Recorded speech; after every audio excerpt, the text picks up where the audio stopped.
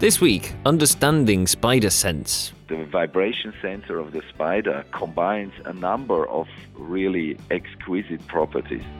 And how many species are really threatened with extinction? We've increased the natural rate of extinction by at least 10 times, maybe more. Plus the ins and outs of cell reprogramming. This is the Nature Podcast for December the 11th, 2014. I'm Jeff Marsh. And I'm Kerry Smith.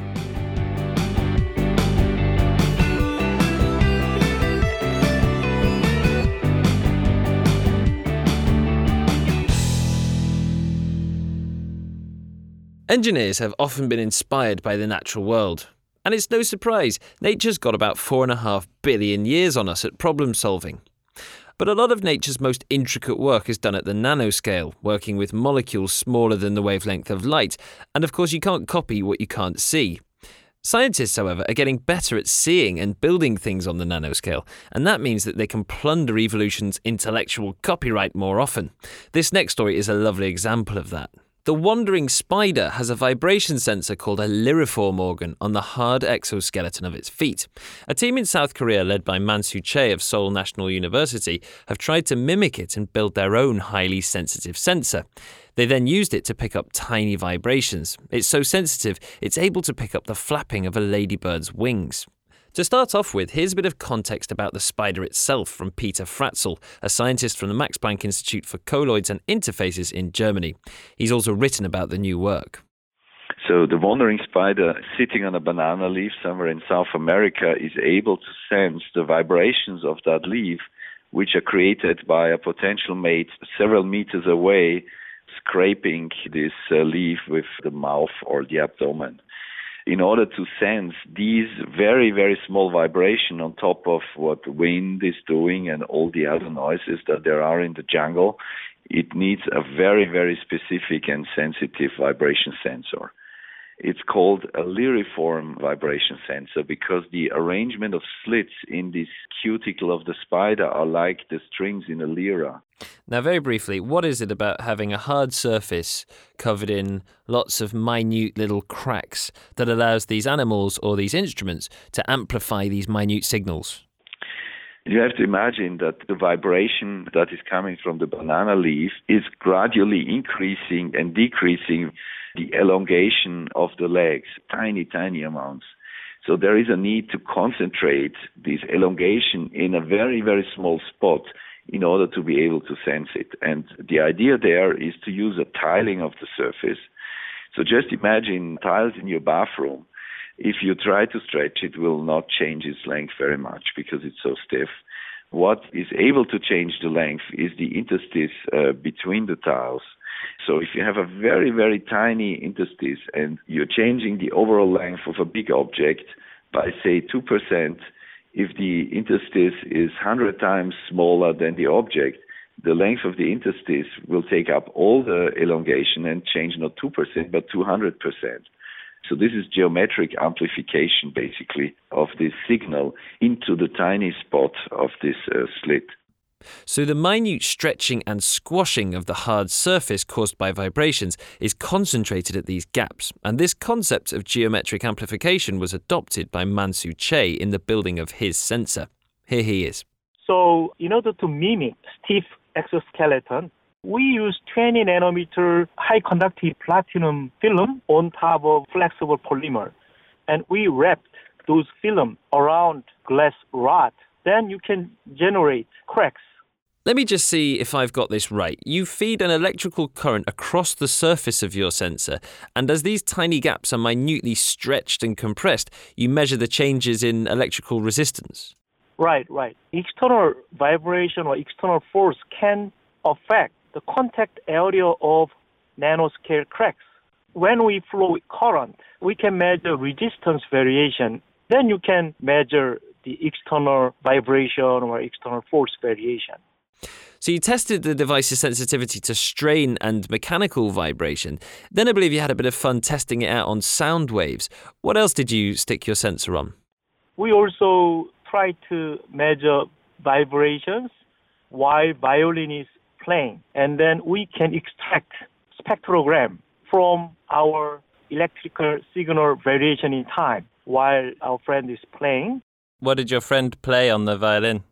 Elgas Saludamol. La la la la la la la la la. Yeah. Right. And I suppose if it works for music, then presumably it would register human speech. We also attached our flexible sensor on the neck to check whether we can screen speech patterns. And we found that the accuracy level is very high in noisy environment. So it can sense music and speech, but actually the most important use of this sensor you mentioned in your paper will be as a highly sensitive strain sensor, for example. Right. And also they can be applied to some safety items. If you worry about some cracks, then you immediately detect.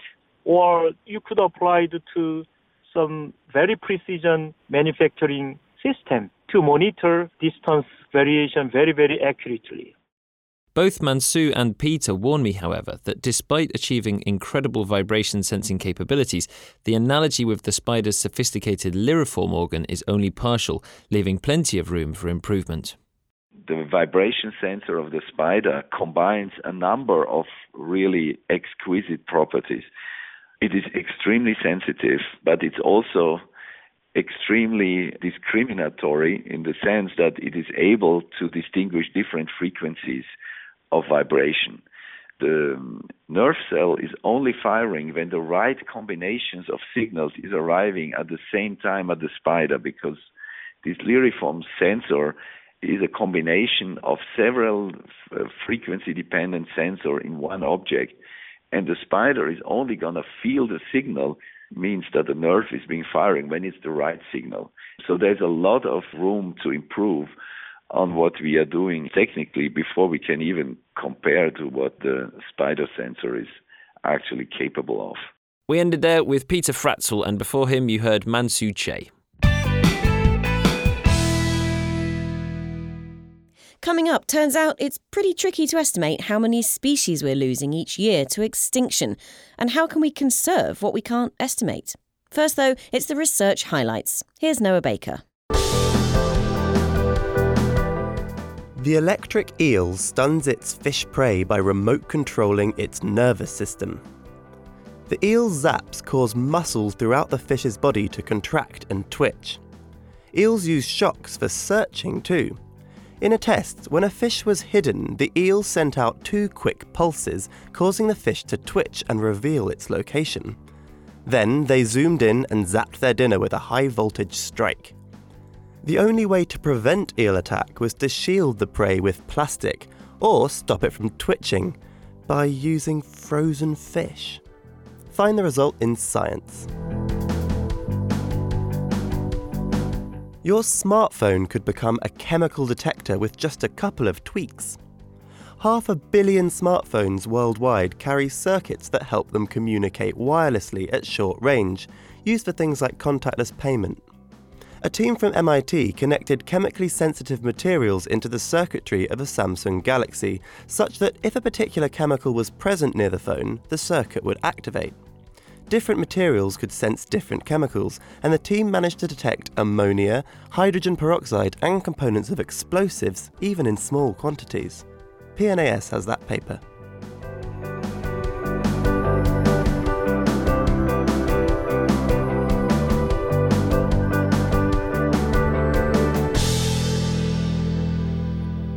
Clark's banana frog. Madeiran land snail. Leopard fringe-fingered lizard. Short-fin sand stargazer. Carchi Andes toad. Hairy-nosed otter. Galapagos barnacle blenny. Golden dancing jeweled damselfly. Cloud copper butterfly. Green poison frog. Moustached woodcreeper. Andros bright bush cricket. All of these species are at risk of extinction. It would take a whole day to read out that list. But these are just the species which we know for sure are in trouble. They're the ones that have been assessed by the extinction-watching body, the IUCN.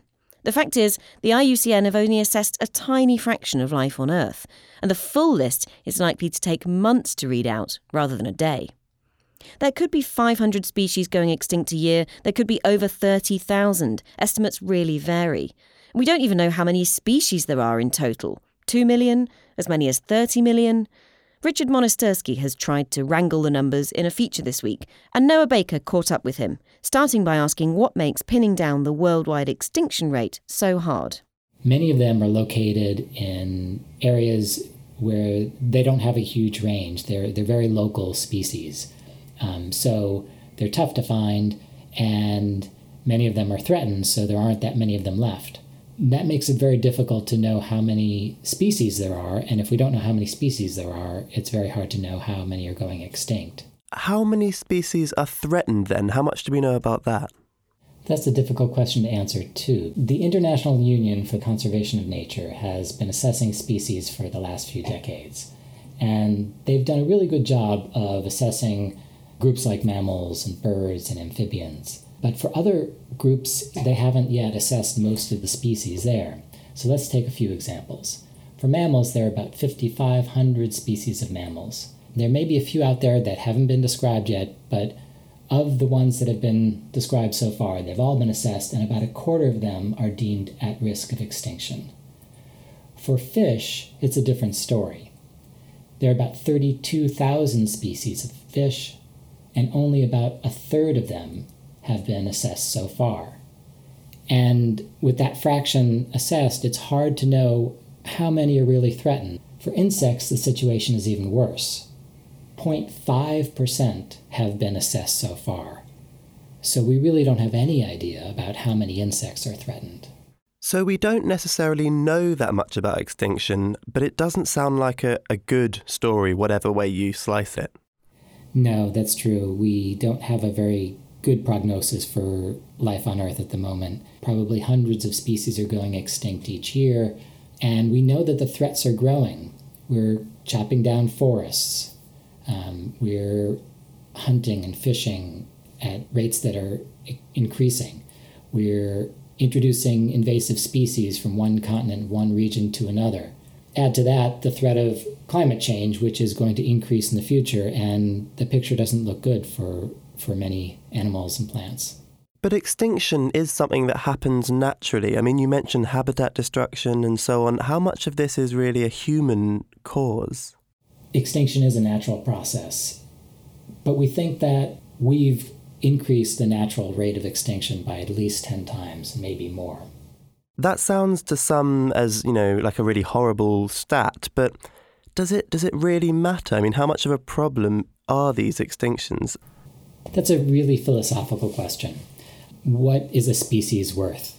From a purely monetary standpoint, some species are worth a huge amount because they might provide a cancer drug, or they might provide some sort of service that human societies depend on.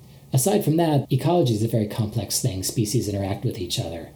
Plants and animals depend on each other. And if you take out one part of that puzzle, one part of that matrix, then many other parts can rearrange themselves. But we don't know what an ecosystem will look like if we remove species. And it may not be the kind of ecosystems that we as humans would want. If we don't really understand just how many species there are or how many species are going extinct, what does that mean for conservation efforts in the future? How do we move forward? One way to move forward is to increase the number of species that are being assessed.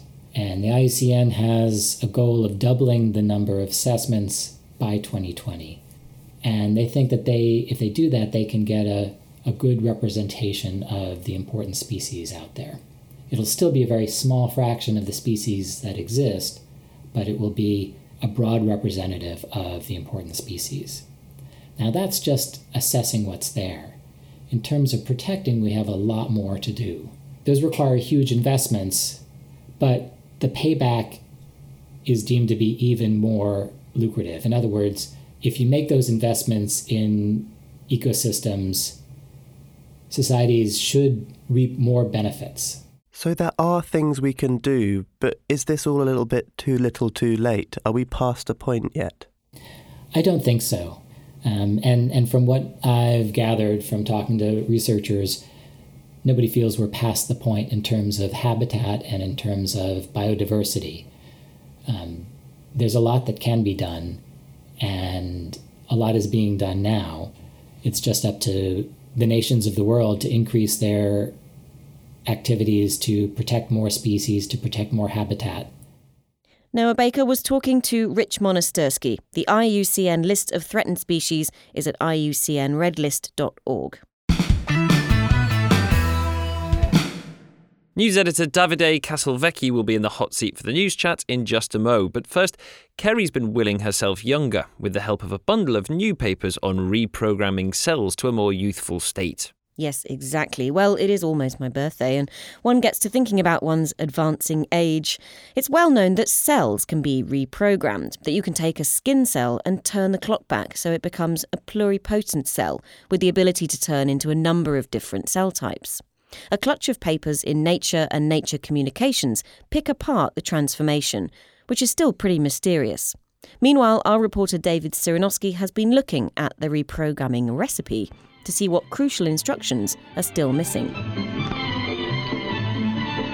Welcome to the Nature podcast Cookery School. Today's topic, cell reprogramming. We're going to try and reprogram some cells back to a pluripotent state. And joining us to tell us how to do it is chef to the stars, David Cyranowski. Hi, David. Hello. How are you? Good, thanks. Thank you for joining us on the Cookery Show today. The first thing we're going to need to do is outline a few of the ingredients that one might need if one wants to reprogram some cells. There are four main ingredients. It's OCT, SOX, CMYC, and KLF. These are proteins that Sunya Yamanaka discovered in 2006 could reprogram the cells. And what kind of cells do we also need as our base material normally? You can presumably use any kind of cells, but the ones they often use are fibroblasts, which are connective tissue cells that are easy to get from the skin. So take us through this very simple recipe then. What do I do once I've got my skin cells, my fibroblasts, and all my factors ready? Well, you have to get them into the cells somehow. There are now a variety of ways of doing this. Shinya Yamanaka originally used viral vectors to get them into the cells, and then the viruses introduced the DNA. Once the proteins were expressed, they can go and start latching onto the chromosomes and making various changes. This is the bit of the process that starts to be a little bit hand-wavy, doesn't it? How you get the cells, once you've got the stuff in there, what exactly happens to the cells to kind of kick them out of their skin cell state and back into this pluripotent state? Quite a bit of it is a mystery. One of the things that happens is that these four factors latch onto the chromosomes in places that we wouldn't expect them to. So when they put them into the cells, they thought that they would probably latch onto the places in the chromosome where they would help to express genes related to pluripotency. But in fact, what happens is they go to different areas of the chromosomes. You're looking at chemical reactions that you don't really know how they're working, how they're producing what you want. And in the same way that when most of us are cooking, we don't really know what's happening, but we hopefully like what we get out at the end. That's a good point, isn't it? Because the chemical knowledge isn't necessary to bake a cake. And likewise, scientists can reprogram cells with reasonable efficiency levels now, and yet nobody knows what's going on. I mean, what's the big deal with knowing how this stuff works? I asked a lot of the scientists about that, why they care, because they can make, the fibroblasts, the skin cells are plentiful, and the factors, there's no problem getting the ingredients. So why not just stick with the recipe you have? But a lot of them are driven just to know better what happens here. It's almost a philosophical question. But for others, it's also a very practical thing. They know that the better you understand a process, the more likely you are to be able to tweak it, to use it in scientific research, or to use it in the clinic. And of course, regulators always want to know exactly what you're presenting them to put into a human body. OK, thanks, David. Sit tight as I'm now going across to Andras Neugi, who's part of a team publishing a raft of papers that pick apart what's going on in reprogramming. There's only one way to understand the process properly, Neugi thought, and that's to collect a ton of data. It was so much work that they called their task Project Grandiose. It's at least 50 people, 4 continents and 4 countries were involved for 4 years. It's the first high-resolution characterization of the reprogramming process. And it was, in fact, the first such a kind of thing that we are characterizing a process, not a state, but a process where the things are moving ahead. To do that, they collected 100 million cells every day for a month and looked at their proteins and gene expression. In some cell lines, they introduced the reprogramming factors and dialed down the levels later, as the normal recipe states. But in others, they changed the recipe and just kept adding the factors. And this led to the big finding of these papers. These cells turned into a new type of pluripotent cell, dubbed F-class cells. That's one of the exciting things about these papers that you're publishing, that we found and characterized the new stage of pluripotency, which likely earlier was not recognized or totally ignored. And it has features which might be even advantageous compared to the embryonic stem cell like iPS cells. For example, they grow faster, which will help to expand these cells much more easily and more economically.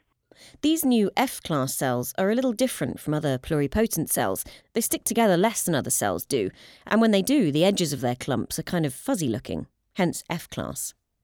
This has been one hell of a year for pluripotent cells, so I have one more question for David. January this year, the STAP papers were published. Later in the year, questions emerged, they were retracted. No one's been able to replicate those findings. It's been an interesting year for reprogrammed cells, hasn't it? Of course, the scientists who were involved in the STAP were affected by it. But I think, especially because it was dealt with so quickly, that was, the papers were published in January. They were discredited by June and retracted in July. So in a sense, that was a very good thing. It was easy to move beyond it. There's some other good news in the fact that cells derived from iPS cells were put into humans for the first time this year, and that was in September. That was actually by a researcher at the same institute as the STAT papers. So I think it was, as tragic as it was somewhat easy to get behind, and I don't think scientists are going to shy away from this field at all. David Cyranowski, and before him, researcher Andras Noigi, who's at the University of Toronto and Mount Sinai Hospital, also in Toronto. Well, as promised, it's time now for the news chat, and joining me is Davide Castelvecchi. Hi, Davide. Hello. Now, I'm sure the news site is brimming with great stories as usual. What have you picked for us this week?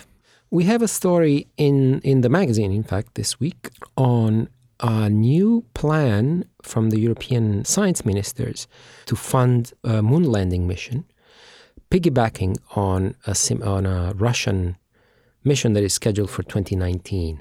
Well, why do we have to piggyback on a Russian mission? The European Space Agency had hoped to run its own mission to the moon. But in 2012, the science ministers shot that down. There wasn't enough support for it. And it's nothing new to see nations collaborating in terms of space science. What are they going to do when they get to the moon? What's the mission for? The idea is to explore the south pole of the moon. At least that's something that has been exciting scientists and space researchers for a while. There's the thought that because there's supposed to be some water ice, that could be a good site for a future permanent base on the moon. And there's also some science, a lot of science, in fact, that one could do on the lunar surface. There are also plans for a sample return mission that could lift off, land on the moon, collect samples, lift off, and bring them back. And is this a surprising collaboration, given the current political climate? Yes, in fact, there has been a significant cooling of relations between Russia and the West. Russia, of course, has been a very important partner in the International Space Station, which also sees participation from the United States, Canada, and Europe, and Japan. But after Russia annexed Crimea earlier this year, and there's also tensions over the rest of eastern Ukraine, there's been sanctions imposed from the West. And in fact, Russia has also announced that it was going to sever ties with the West over the International Space Station and stop in 2020 ferrying astronauts back and forth to the ISS. And this collaborative mission to the moon might happen despite those tensions. Yes, this is presumably what Europe has in mind. It's the details are not clear yet, but the only plan that is on the table at this point for Europe to go to the moon would be to piggyback on the Russians. Now, are these plans sort of set in stone, or is this just the ministers sketching out what they'd like to think about doing in the coming years?